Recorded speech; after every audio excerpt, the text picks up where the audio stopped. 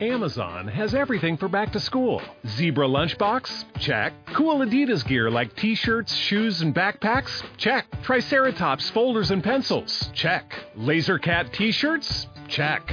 Get your back to school shopping done now at Amazon.com/back-to-school and enjoy free shipping on millions of items. No need to leave your home or hassle with crowds. Amazon.com. No better place to get everything back to school from A to Z.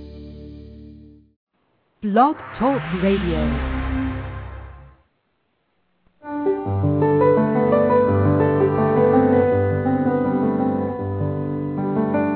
Lucis Trust, a non-profit, non-political, and non-sectarian organization on the roster of the Economic and Social Council of the United Nations, and concerned with the establishment of world cooperation and goodwill, presents Inner Sight with your host, Robert Anderson. He, with Sarah and Dale McKechnie, President and Vice President of Lucis Trust, will discuss philosophical and spiritual topics essential to everyday life.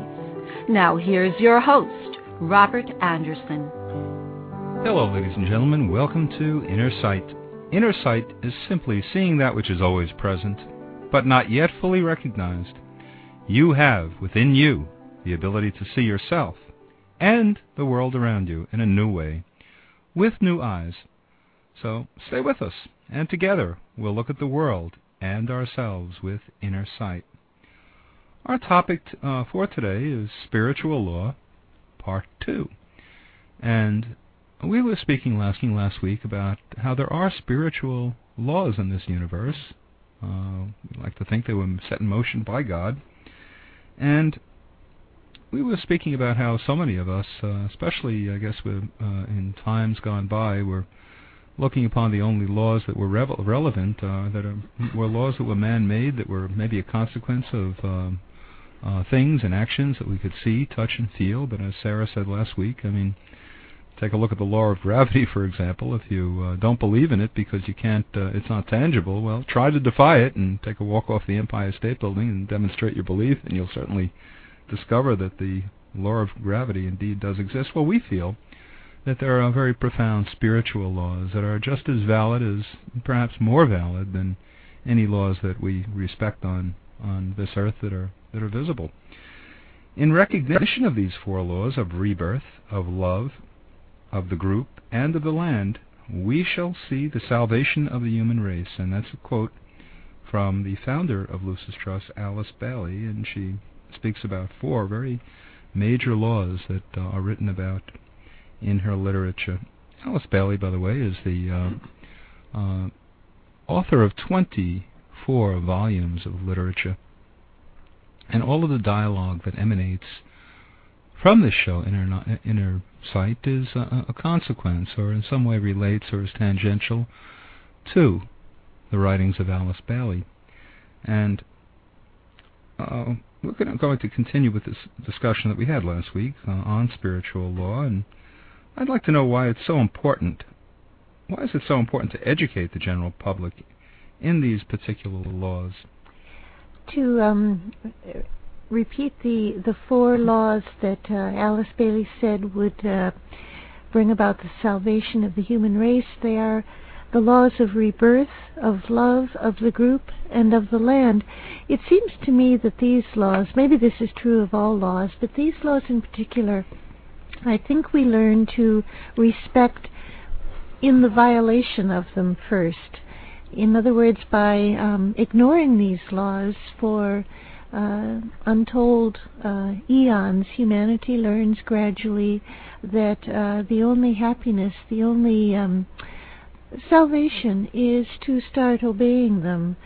So they are very fundamental, basic laws that every human being, regardless of place or position on the spiritual path, can begin to grasp. I think that's the implication of her statement. They're important to the general public, I think, because a realization of the existence of these laws extends human consciousness deeper into into the inner planes of life and consciousness, and it gives one a deeper and a more broader appreciation of just their place in the world, I think, because these everybody is subject to these laws, and they can't avoid them. So it's just another way of learning more about ourselves, really. Most people, I think of law as something that's imposed from without. As you said in your opening remarks, we tend to think that law is imposed by society or by the police or by the court system or by the legislature of our nation. And these are all law-making, law-imposing bodies. But gradually, I think we learn as human beings that the strongest law of all is imposed from within ourselves. And I think maybe that's what you are implying, Dale, in your comment, that the soul, the inner being, has a sense of law, of justice, of right and wrong, that it spends eons trying to impress upon its outer instrument via the mind. So the soul, as I understand it, is the source of all of these laws, of rebirth, of love, of the group. It causes the instrument through which it incarnates, the personality, to suffer by the violation of the laws and gradually learn and correct itself. Yes, and if we realize these laws emanate from inside ourselves, then it's easier to accept them, I think. If a law is imposed, if you think it's imposed from outside by some higher authority, then there is a tendency to rebel against it. But once you realize that they are operating through you, and the source of these laws are divine, then there is more of an acceptance and a willingness to work with them rather than oppose them. And I think this idea that law is imposed from within by the soul is something that parents and perhaps teachers could begin to instill in children from a very young age. Because maybe we talked about this in our last program, but there's a particular age where children become very conscious of the law. I don't know if it's 4 or 6 or 7 or what, but child psychologists have identified a particular stage in the child's development when the child becomes really conscious of law and is very quick to point out the injustice and the basic rottenness of life when somebody gets away with something. And we've all gone through that stage, and we can all understand it perfectly. Some of us remain in that stage forever. But children have a natural understanding of law and a need to impose order. So I would think this idea of internal law could be evoked in a child at a very early age, maybe starting with the idea of the conscience. That's the first indicator that we've violated the law. Our conscience tells us. If we learn to listen to it, we don't feel at ease with ourselves. We don't feel completely at peace, or we're spending a lot of time trying to justify something we did or said and make it right. That tells us we know undeniably that we've violated a law. Well, what did Alice Bailey mean when she wrote that this law of rebirth, when understood, will help rectify problems of sex and marriage? Well, they go together, sex, marriage, and rebirth, because as we've discussed in past programs, our closest relationships in life with our marriage partners, with our families, our relationships that have endured over probably countless lifetimes. They are group relationships that recur as family units, and I suppose as deep friendships too, over many lifetimes. So rebirth would help us, an understanding of rebirth and of its power as a law would help us understand why we're in the relationships we're in now, what we're trying to put right as a marriage partner, what we're supposed to learn, and I think most importantly of all, what we're supposed to give to that other person. A lot of our suffering comes in our ignorance about how we could give or serve another person. And I think there's another aspect to this of looking at, the problem of sex, and that's looking at this whole energy in terms of energy, or the impulse, or the sexual impulse in terms of energy, because that is also the working out of a law. The sexual impulse is very strong, and usually in our earlier years, in our teenage years especially, and it's when the energies are flowing most dynamically, and it's a matter of bringing this impulse under control, and where the mind and the mental body begins to exert a control over the impulses and these very strong impulses, then we're actually applying the law to this energy, and if we can lift it up and redirect it, then that's also applying a law of redirection. There's another aspect to the law of rebirth. It's the familiar saying that whatever a man soweth, that shall he also reap, or in the more popular saying, what goes around comes around. We have a sense that we receive in return what we have given out, and that lies behind, or at the foundation of the law of rebirth. We are re-experiencing what we have set in motion in past incarnations. When you apply that to sex and marriage, you can begin to see how it should, if you understand the law, modify your behavior, modify your relationships, make them less selfish, less less of a tendency to use people for your own happiness. So many otherwise good and fairly decent people basically use others or approach them as objects that can satisfy their own happiness and their own welfare, rather than thinking of how they can serve those people. Yes, and the point you brought up a minute ago about the rebirth being the law of incarnation, reincarnation being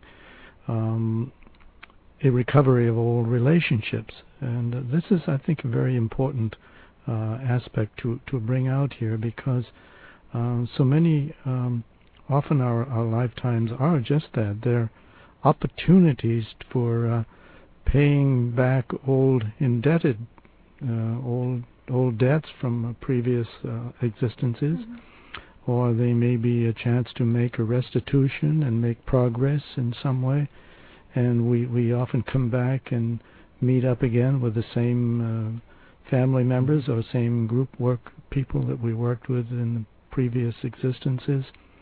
So there are always a recapitulation that's going on. And I was thinking of this in terms of, I should say also, we meet old friends, but we also meet old enemies. And sometimes we come back and we have to patch up these old relationships that went bad in previous lifetimes. So because it's a balancing out process, we have to create a balance, and it isn't a punishment. No. You shouldn't see it as punishment. It's as we said once before in these programs about rebirth. It's a matter of bringing back into balance certain energies and forces that have gotten out of balance. Yeah, I think if you approach reincarnation, rebirth, as a process of perfection rather than as a process of punishment, it takes on a very positive implication for life, that nothing that we have done that was wrong or incomplete is ever left in that state. We always have a chance later to redeem it, to make it right, to bring it to a completion, to lift it up. And I find this very, it expresses the goodness of the laws of the universe, that we always get another chance. We always have an opportunity to do better. Yes, and the word opportunity is interesting, because in the writings of Alice Bailey, the one of the other names given to the law of rebirth is the law of opportunity, and that's a unique way of seeing each lifetime as an opportunity to improve yourself and your position and improve and work towards this perfection. And I was also thinking that this, if we could just imagine how this information and knowledge of past experiences would help psychologists, if they could approach the problems that they have with their patients from the standpoint of perhaps what these problems have recurred in previous existences, then it might help them to explain and to know how to correct and bring back into balance these problems that seem to crop up in one's lifetime. Well, apparently, whether or not psychologists accept the idea of rebirth, apparently large numbers of human beings do. I think it's interesting that the writings of Alice Bailey said that the law of rebirth would be one of the laws that should be impressed on the public consciousness, because people who have done research and taken polls of people have found that the vast majority of them do believe in some kind of rebirth. On some level or not, they believe that there is a return and a picking up of the thread from lifetime to lifetime. So it is very much a law that the public consciousness is ready for. Yes, and many people, more and more people, I think, are remembering incidences from these past experiences. Probably more people than want to admit it. They may think they're kind of weird if they do, but these remembrances are real because they're brought into the next life. Except that there is also the kind of humorous tendency of people to believe that they were Cleopatra or Napoleon or whatever, when most of us were carrying bricks and sweeping floors. And galley slaves and whatnot. Yeah, all of that. But, it is an idea that is in the public consciousness. For those people who just tuned in, you're listening to Inner Sight, and our topic for today is spiritual law part 2. If you'd like to order our books, and we'd certainly like you to, we have 24 volumes of books, but if you'd like to explore the book that probably focuses on this particular topic more than the others, it would be Esoteric Psychology. So if you'd like to order Esoteric Psychology, you certainly can, or if you'd like to order our general package of information, you might not want to know, who is Lucis Trust? Who are these people who are speaking, and what are they all about? Well, most commonly asked question is, are you a religion? No, we're not a religion. We have many people from all walks of life, many backgrounds, a multitude of religions who are interested in the works of Alice Bailey and in the organization called Lucis Trust. However, I guess the best way to look at us is people who like to look at spiritual philosophy. We enjoy talking about many different beliefs, backgrounds, and we attempt to see the value in every religion, and we attempt to explore religion, speak about it, and look for. A lot of times we'll look for a commonality of good with religion, and we'll see many of the same themes in all religion. And we've spoken about this on a number of shows. So if you'd like to order our general package of information that explains who we are and what you can expect if you read our literature, or if you attend some of our meetings, well, you can order those books at 1-866-695-8247. That's a toll-free number. It's 1-866-695-8247. We'd be happy to send that general package of information. It's quite comprehensive. Tells you a lot about Lucis Trust. We'll send it to you free of charge, of course, and it's a toll-free number. An easy way of remembering the number is 1-866-NY-LUCIS. Think of New York Lucis, 1-866-NY-LUCIS. Our website is www.lucistrust.org, and on our website you can key into our library of shows, our previously archived shows. We have many of them now, and you can take a look at all the different topics that we've spoken about that are very representative of Lucis Trust. And our email is New York at lucistrust.org. And remember also that this show is funded by the generous donations of our listeners, and we need and welcome your support.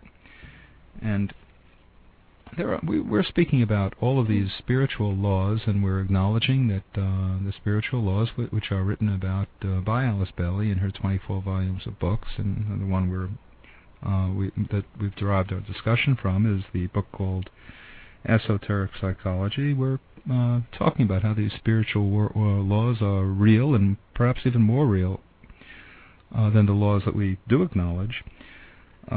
What is meant by the law of group life? That's another one of the laws that she writes about. It's very closely related to the other law, the law of love, in that the law of love is essentially love thy neighbor as thyself.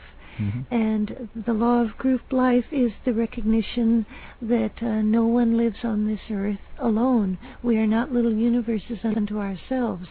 We live in relationship to the whole of humanity. If we can't stretch our minds that far, we can at least imagine that we live in relationship to our family, our co-workers in our workplace, our community, our town, our neighborhood. Whatever limits encompass one's idea of one's group, everyone has some kind of a group. And the law of group life is the realization that we live in relationship to others, and therefore adjust our behavior, our speech, our thoughts, our responses to the fact that others are affected by what we say and do and think.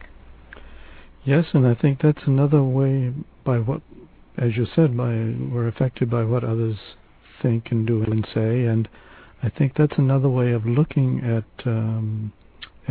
this idea of the group, because when we hear the term group, we usually think of some physical group, some tangible, you're a member of some society or a group of workers or a family group, and it's usually in terms of some physical group.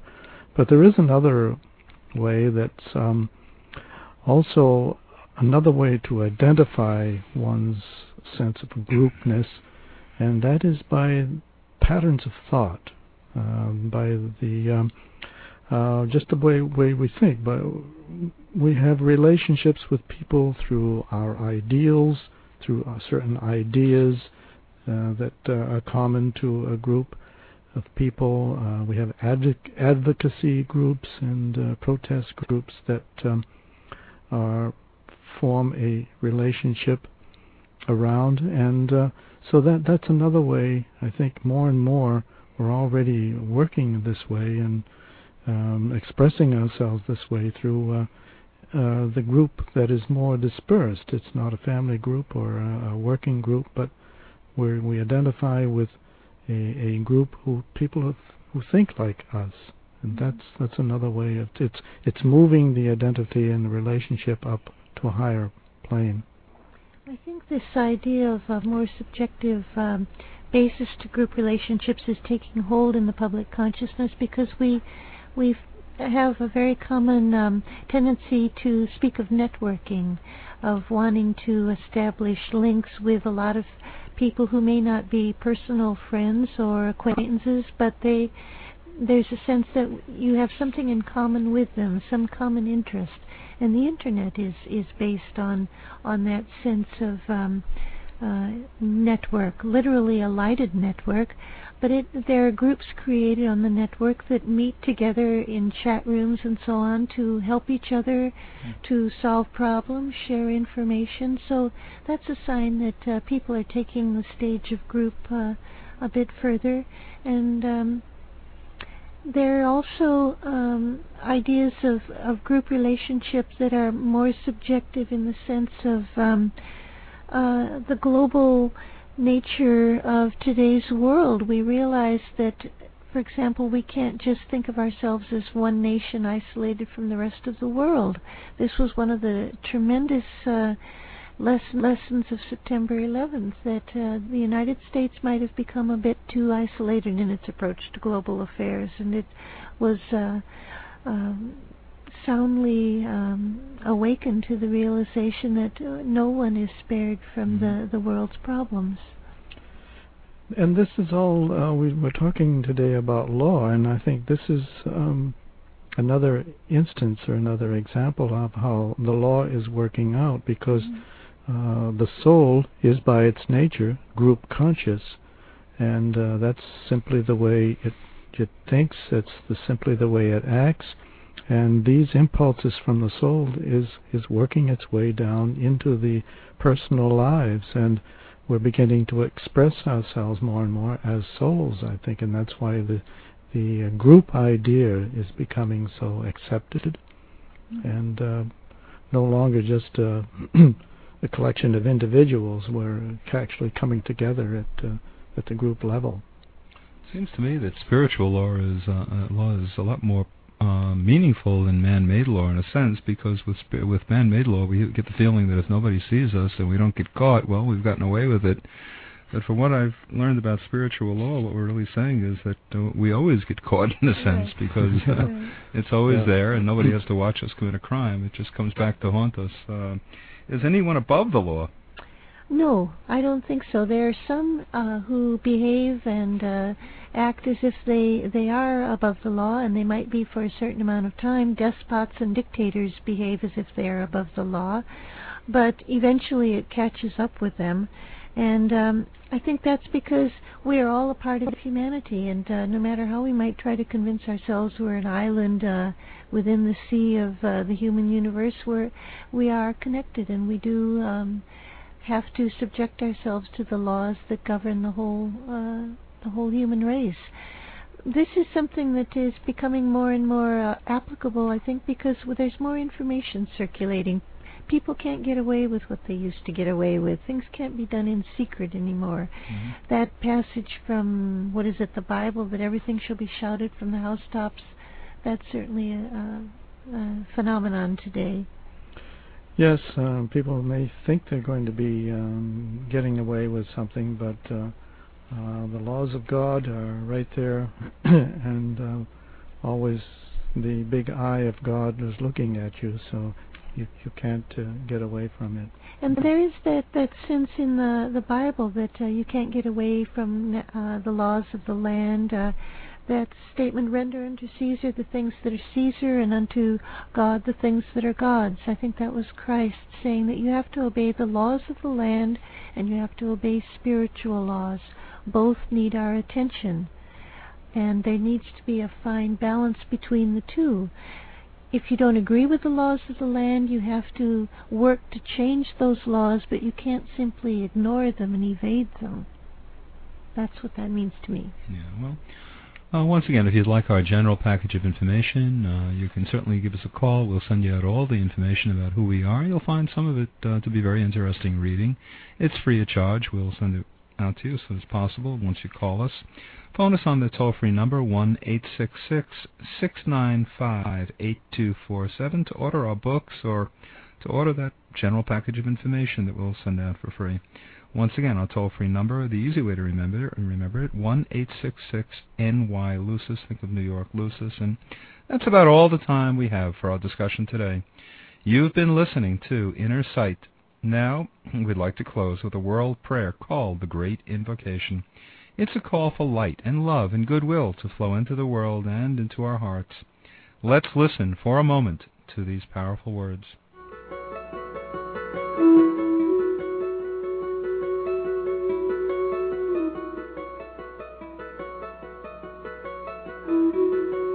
From the point of light within the mind of God, let light stream forth into human minds. Let light descend on earth.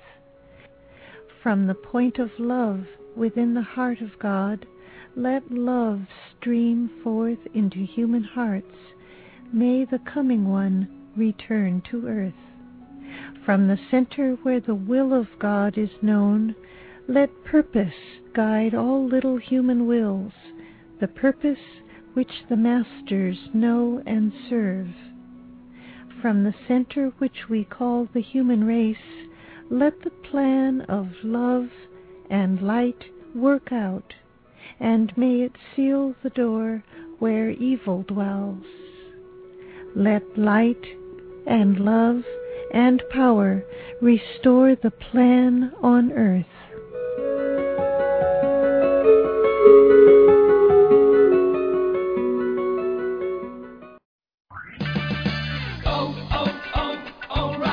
If your AC is blowing hot air, let O'Reilly Auto Parts help bring back the cool this summer. While you may need to eventually service your AC unit, get immediate relief with Interdynamics Arctic Freeze R134A refrigerant with leak sealer for $32.99. O'Reilly Auto Parts, better prices every day. Limits apply. See store for details.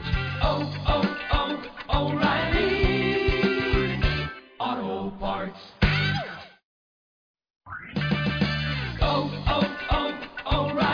If your AC is blowing hot air, let O'Reilly Auto Parts help bring back the cool this summer. While you may need to eventually service your AC unit, get immediate relief with Interdynamics Arctic Freeze R134A refrigerant with leak sealer for $32.99. O'Reilly Auto Parts, better prices every day. Limits apply. See store for details.